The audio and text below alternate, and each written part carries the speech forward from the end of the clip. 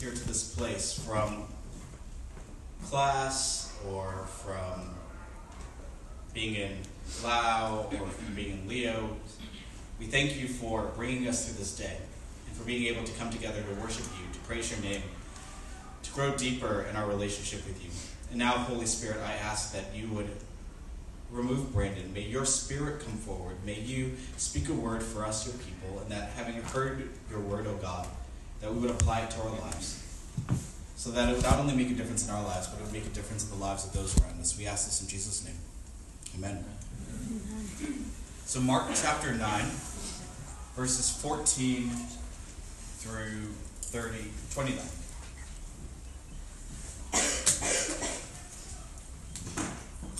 And it reads, "When they came to the other disciples, they saw a large crowd around them, and the teachers of the law arguing with them. As soon as all the other people saw Jesus, they were overwhelmed with wonder and ran to greet him. 'What are you arguing with them about?' he asked.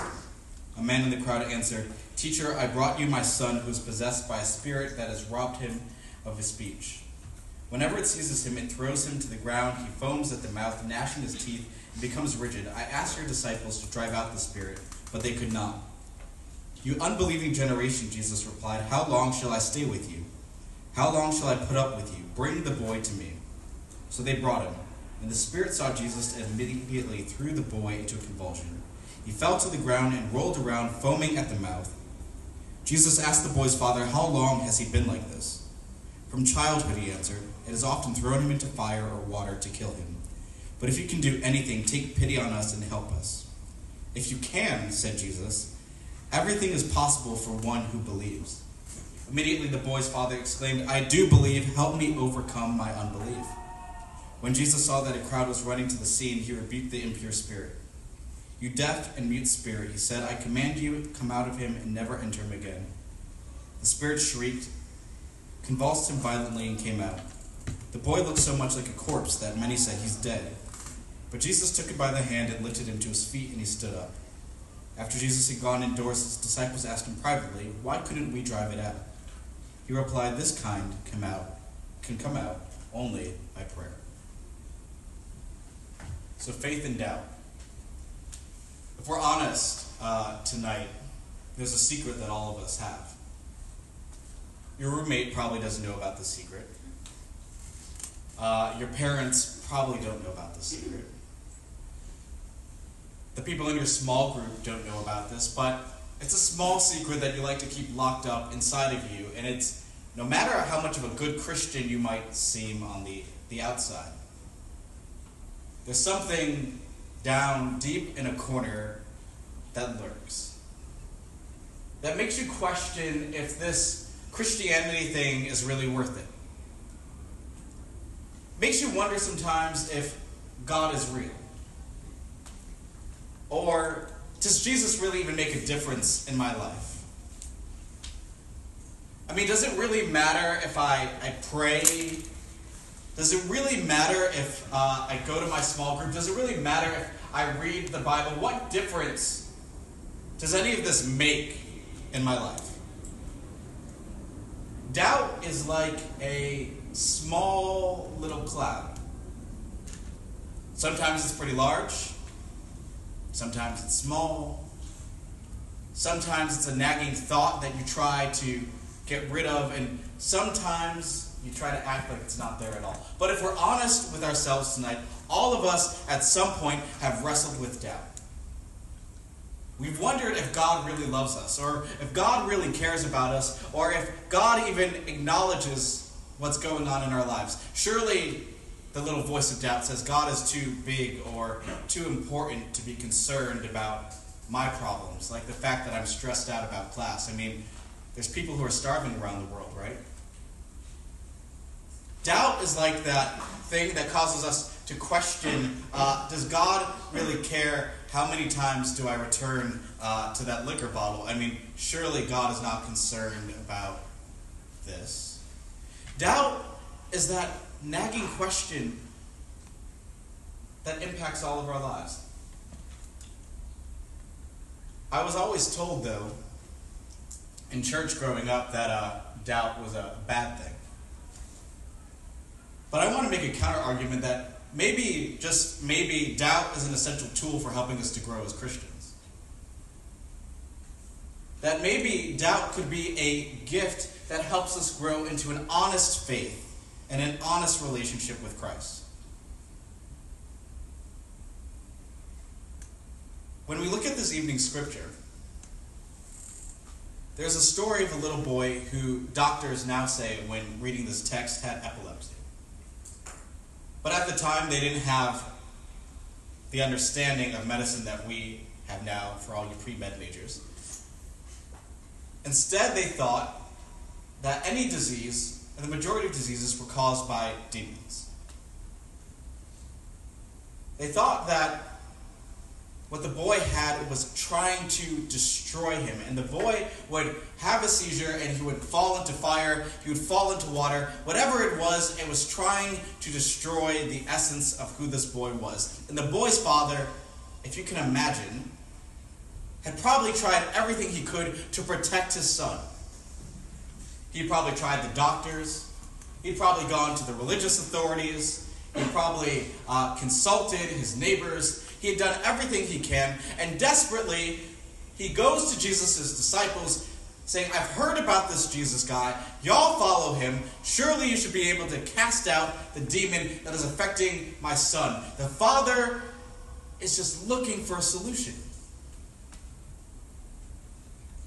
And instead of finding help, the disciples are unable to even cast out the demon. Surely you would think that if they had spent all this time with Jesus, and Jesus had told them that you would have power, that they would have been able to cast out the demon. And so Jesus comes back, and he's trying to figure out what's going on. There's a scene on Healy Lawn, because there is a desperate professor who is wondering why they can't cast this demon out of their student. There's a desperate roommate who's wondering why their best friend continues to deal with depression despite all the therapists, despite all the doctors, despite consulting their pastor and their professors. They're wondering, why can't this go? What is wrong? And Jesus appears on the scene. He's going, what's all this commotion? What's the problem here? And the crowd goes, well, your disciples can't cast this demon out of the boy. And Jesus responds, you unbelieving generation. How long shall I stay with you? How long shall I put up with you? Bring the boy here. And the father explains what happens to him. And he says, take pity on us and help us. And Jesus responds, if you can, said Jesus, everything is possible for one who believes. And the boy's father responds, I do believe. Help me overcome my unbelief. That's the center of what I want us to think about tonight. The boy's father, tired and desperate of looking for help everywhere else, says, deep down inside, I believe. Surely I have to believe, otherwise I wouldn't have gone to the doctors, I wouldn't have gone to religious authorities, I wouldn't have gone to your disciples asking for help if I didn't believe something would happen. But deep down, with my belief, there's some unbelief that something is not going to change in my son's condition. And if we're honest with ourselves, within all of us, yes, we have faith that God is real. Yes, we have faith that God loves us. Yes, sure, we have faith that religion makes a difference in our lives on the surface. But deep down, when life actually happens, when it seems like you don't know where you're going to pay your tuition from, when you're wondering if you're ever going to actually get an internship, when you're constantly nagging and comparing yourself to everyone else, wondering, why am I not smart enough as them? Why am I not pretty enough as them? Why am I not successful enough as them? When doubt keeps nagging at you, we're like the Father. We believe, but we have unbelief. But unbelief is not necessarily the danger. You notice that there are two examples of unbelief here. the disciples and the boy's father. Disciples can't cast out the demon because they have all the religious pretense and they act like they know what they're doing. But Jesus says you couldn't cast out the demon because you didn't fast and you didn't pray. You weren't honest with where you were. You acted like you had all the religion and you knew what to do. You knew the right Bible verses. You knew what to say. You knew the right songs. You know when to lift your hands. You know how to sing, "You're a good, good father." That's who you are, right? You have the pretense of religion. But that doesn't make a difference. The difference is that the boy's father had faith, but he was also willing to be honest that in the same moment, he was questioning if Jesus could really do it. He came with his full self and was honest with God. And what hurts us as Christians more than anything else is that we act like we have to have it all together, and then we wonder why nothing changes. Rather than coming honestly to God. Rather than saying, "God, I believe somewhere deep down in my heart, I believe, but I'm going to be real with you at the same time. I have some doubts and I have some questions, and I really don't know if I can trust you. Or I really don't know if I can depend on you. Or I've tried over and over and over again, and it hasn't worked out. Lord, I believe, but I need you to help my unbelief." An example of my own life. In my junior year of college, my college had an awesome campus ministry, much like Chi Alpha. And we did a spring revival, and it was really fun. And it was a Friday night, and we had an amazing time of worship. We had a guest preacher. Everyone was crying. Everyone was at the altar hugging it out. Everyone was like, "Oh God, you're so amazing." And at the end of service, someone came running into the chapel and said, "There's a fire in one of the dorms." So a bunch of us ran out, wondering what we could do to help. Turns out there wasn't a fire in the dorm. It turns out that just a couple feet away from us, from where I'm standing to where the door is there was a car accident. 3 students had been drinking and they hit a tree.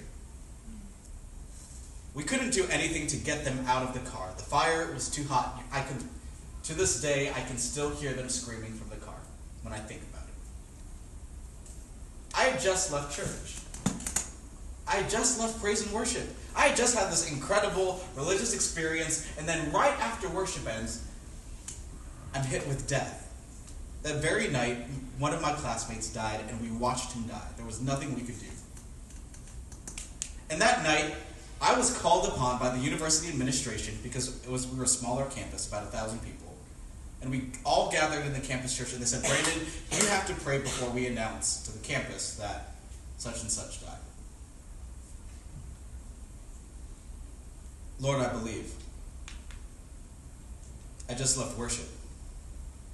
But right now, I have some serious doubts and questions about you. How could you allow this to happen? How could you literally allow us to encounter death right after we leave worship? How could you allow a classmate of mine to die? And I wrestled with that for a long time. I believed, but I had some doubts. Tim Keller, pastor of Redeemer Presbyterian Church in New York City, leaves this thought about doubt and faith. He says, "A faith without some doubts is like a human body without any antibodies in it. People who blithely go through life too busy or indifferent to ask hard questions about why they believe as they do will find themselves defenseless against either the experience of tragedy or the probing questions of a smart skeptic. A person's faith can collapse almost overnight if she has failed over the years to listen to her own doubts, which should only be discarded after long reflection. Believers should acknowledge and wrestle with doubts, not only their own, but their friends and their neighbors." So I want to challenge you tonight. I want to challenge you with the fact that you can trust a God who is large enough to handle your doubts. To be able to fully bring all of who you are to God. To be honest with God. Not to have some play religion, as I like to call it. But a relationship with God that is honest, that brings all of who you are to God, that says, God, I believe, but I have some questions. I believe, but I don't understand why this is happening. I believe, but I'm struggling in that belief. And you notice what Jesus responds to. He responds to the faith of the one who comes honestly to him. And not only is Jesus large enough to handle those doubts, you see what he's able to do. He's able to cast out the demon. He's able to handle whatever occurs in your life. He's able to handle the questions that you might have. Q&A. What are your thoughts? So, how do we know that the demon in the story is really a disease, epilepsy, and not actually an evil spirit? That's a great question. I think one of the things that we have to be careful with, right, is that there has to be a balance of our belief and the demonic, right, that there are real forces of evil in this world, and also our belief and understanding of medicine, right, and that they go hand in hand. So I honestly, in my own studying and understanding, have come to believe that it's a both and, right, that epilepsy was probably the cause of it, and they didn't understand, but at the same time, it was used in a way that could become evil or demonic against the child. But that is my own understanding and studying from the text in the scripture. How long can we doubt, or to what extreme can we doubt before we start to be bad Christians?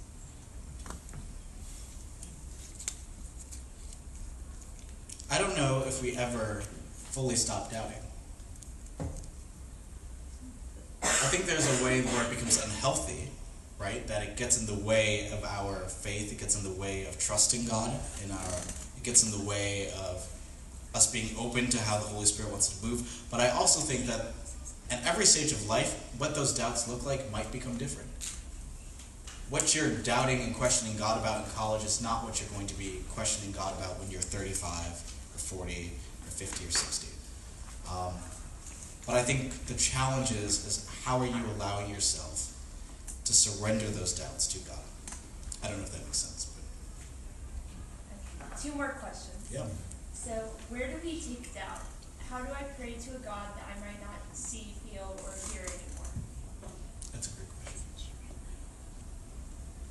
One of the, I think, gifts of prayer, and that's what Jesus ends with, is that he responds to the disciples, the reasons why you weren't able to cast out the demon is because you didn't fast and you didn't pray. And it's possible to pray even when you are doubting. Because prayer is not a long laundry list of what we're thinking. It's a conversation with God. When I'm praying, I'm being honest with God.